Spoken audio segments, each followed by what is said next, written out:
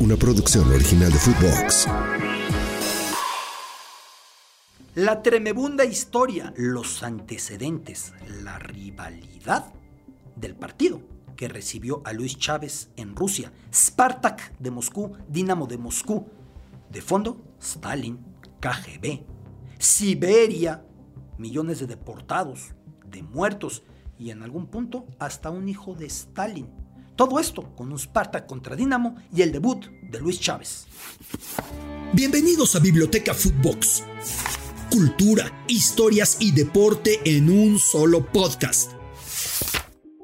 Biblioteca Footbox, una biblioteca a la que le doy la bienvenida, en la que aparecen los maravillosos e inigualables escritores rusos. Ya colocamos en la primera repisa de entrada si a Dostoyevsky, si a Bulgakov, que tanto inspirara a Mick Jagger y esa canción de Simpatía por el Diablo, y ya aparece Tolstoy, y aparece Gogol, y ya aparecen tantos y tantos escritores como Solzhenitsyn y como Grossman y tantos más, Pasternak. Y a través de esas letras rusas, quizá la manera ideal de comenzar el paseo sea con una frase del gran Alexander Pushkin, el poeta nacional ruso. Moscú, ¿cuánto encierra el sonido de estas sílabas para el corazón ruso? ¿Y qué clase de riquezas regala Alexander Pushkin? Y a través de Luis Chávez, que ha debutado con el conjunto del Dinamo en un derbi moscovita, enfrentándose al Spartak, aterrizamos en este partido, Spartak y Dinamo.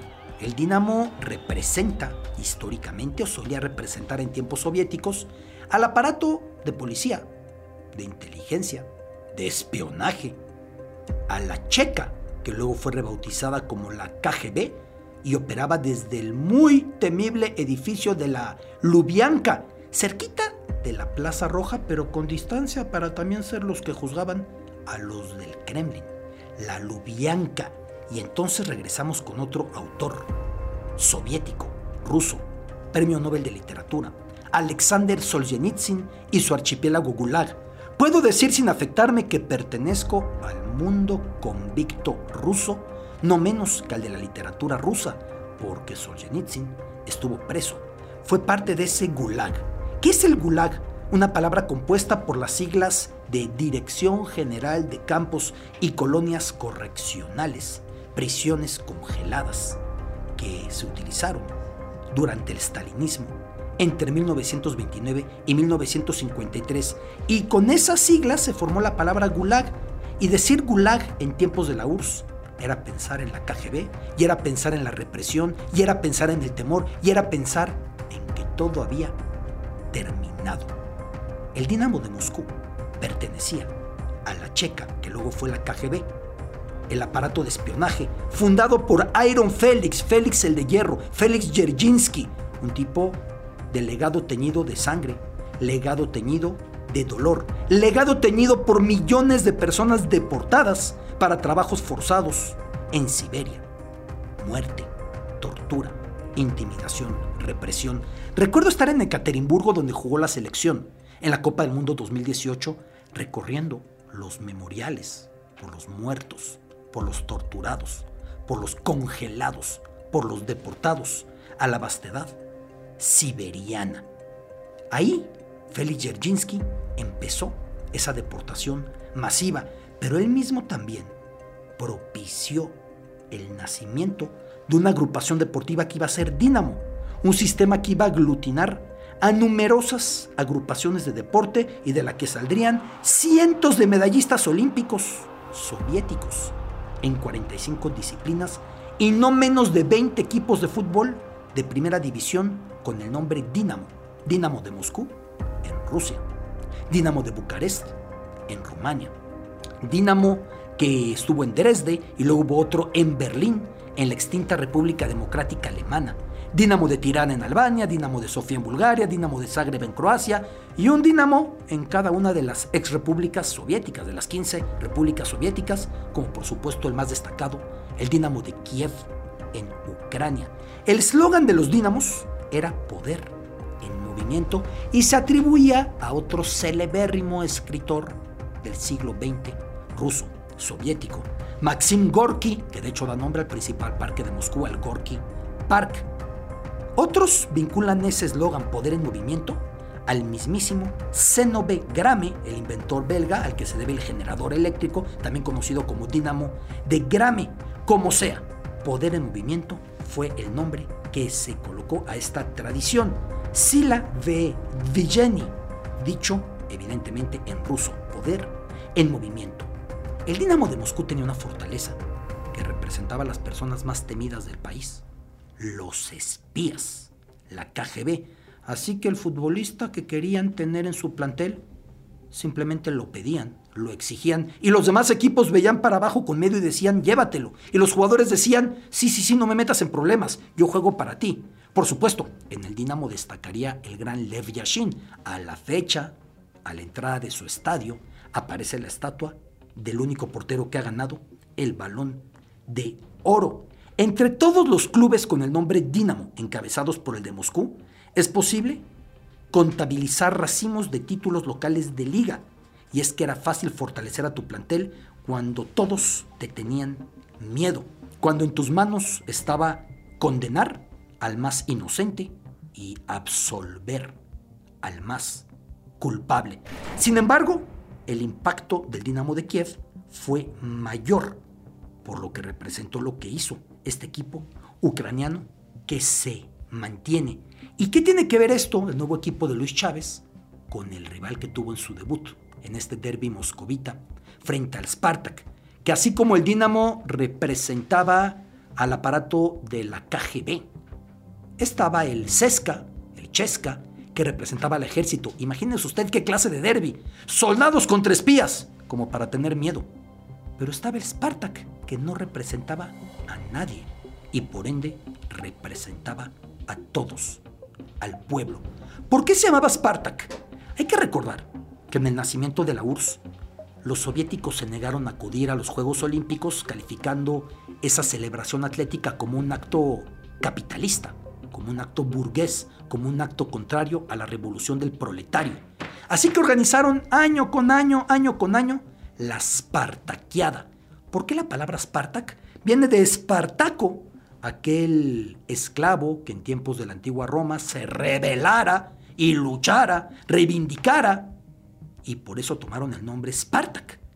Y por eso era el equipo del pueblo, porque no tenían el abrigo de una gran dependencia, como el ejército, o los trabajadores ferroviarios, en el caso del Lokomotiv de Moscú, al que ya iré más adelante. El Spartak no tiene abrigo, pero tenía la familia más relevante en la historia del fútbol ruso, del fútbol moscovita. Si las letras rusas tienen como hermanos más mencionados a los hermanos Karamazov, personajes de la última novela de Fyodor Dostoyevsky, el fútbol ruso tiene como hermanos más importantes a los Starostin, fundadores del club Spartak. Detrás de una portería del mundialista Estadio Arena Otkritie, mundialista apenas en 2018, 4 estatuas contemplan el terreno de juego, ahí colocadas sobre la cancha. De pie, elegante con su sombrero, el primogénito Nikolai Starostin. Sentado con su infaltable copete, el mejor futbolista de la familia, Andrei Starostin. A su lado, con boina como siempre, el menor y era el que más escribía, Piotr Starostin. Detrás de ellos, con uniforme, el segundo en edad, Alexander Starostin. Los 4 hermanos Starostin, fundadores del Spartak. A mediados de los años 30, estos 4 hermanos fundaron ese club que no tenía que representar a ninguna autoridad y por ende no contaba con fondos, ni con poder, ni con respaldo de ningún sitio. Le llamaron Spartak, decía yo, por Espartaco, reivindicando aquel esclavo sublevado en tiempos de la antigua Roma. Los mismos Starostin, una vez que lo fundaron, le llamaron el Narodnaya Komanda, equipo del pueblo. Y ellos fueron los comisionados, chéquense la comisión, en 1935, para explicar a Stalin de qué se trataba ese raro deporte que había llegado desde Inglaterra y que ya tenía gran penetración por el mundo y que Stalin todavía no le entendía demasiado, el fútbol. se colocó una larga carpeta verde sobre la Plaza Roja. Las imágenes son espectaculares, con la Catedral de San Basilio al fondo. Y ahí se decidió que se iba a hacer un partido de fútbol para explicarle a Stalin. Sin embargo, pues pasa en el fútbol que los goles son la excepción y no la regla. Y el camarada Stalin se desesperaba. ¿Qué es esto? ¿Que nadie mete gol? ¿A qué me invitaron? Dijeron a la cancha: señor Starostin, metan goles. ¿Cómo? Como puedan. Creo que el partido terminó 11-8, 11-9, lo que fuera, para que Stalin no se aburriera. Pero ellos tuvieron esa consigna de presentar al líder soviético de qué se trataba el fútbol. Eso no bastó para tener la palomita, porque 3 años después, el recién nacido club Spartak de Moscú, ese Narodnaya Komanda, ese equipo del pueblo, cometió un error imperdonable: ganar la liga al Dinamo de Moscú. Un partido tal como el que tuvimos en el debut de Luis Chávez, Spartak de Moscú contra Dinamo de Moscú. El Dinamo de Moscú era operado no solo por la KGB, sino por una persona incluso más siniestra que el fundador de la Checa, precedente de la KGB, de aquel Iron Félix Dzerzhinsky, del cual ya hablé. Me refiero a Lavrenti Beria. Y Lavrenti Beria no perdonó ese daño, que derrotaran a sus jugadores y les quitaran el título. Así que Lavrenti Beria se acordó de otra cosa, que cuando era joven llegó a jugar fútbol, no tan bien como los Starostin, y que Nikolai Starostin, el que aparece en la estatua esta que les menciono en la cancha, lo derrotó. Así que vino la venganza de la KGB y de Lavrenti Beria. Los 4 hermanos Starostin fueron capturados, acusados de elaborar un complot para asesinar a Stalin. Finalmente se les condenó a 10 años en el Gulag, 10 años de trabajos forzados en la congelada Siberia. Según se publicaba en Pravda, el diario oficial de los soviéticos, leo: debemos limpiar decididamente las sociedades deportivas y en particular al Spartak de agentes burgueses y tratos sucios que se llenan las manos de dinero del pueblo. El único equipo que no operaba con dinero era el Spartak. El único equipo que realmente era del pueblo era el Spartak. El único equipo que no contaba con el favor del poder era el Spartak. Sin embargo, así les fue. Piotr Starostin, el que escribió un diario en Siberia, el futbolista, alimentado solo con 750 gramos de pan al día, relataba, famélico, escuálido, desnutrido, al borde de la inanición, lo siguiente: medidas extremas vivimos, que incluyen la ejecución al que no cumpla con el extenuante trabajo. Salimos a nuestras asignaciones con un extremo esfuerzo. Muchos hombres van colapsando por el camino. Las muertes son de hasta 40 por día. ¿De dónde llegó la salvación para estos 4 fundadores del Spartak? Para estos 4 hermanos Starostin, cuyas estatuas presenciaron en primera fila partidos del Mundial 2018, llegó desde el lugar menos imaginado, que en 1948 apareció un Stalin, pero no el jefe supremo, sino su hijo Vasily, y decidió liberarlos. Porque sucede que Vasily Stalin pretendía que Nikolai Starostin dirigiera al equipo de fútbol que acababa de colocar en Moscú Vasily Stalin, el VVS de Moscú. Sí, el hijo de Stalin tuvo un equipo de fútbol. Le encantaba el fútbol y su padre no podía con eso.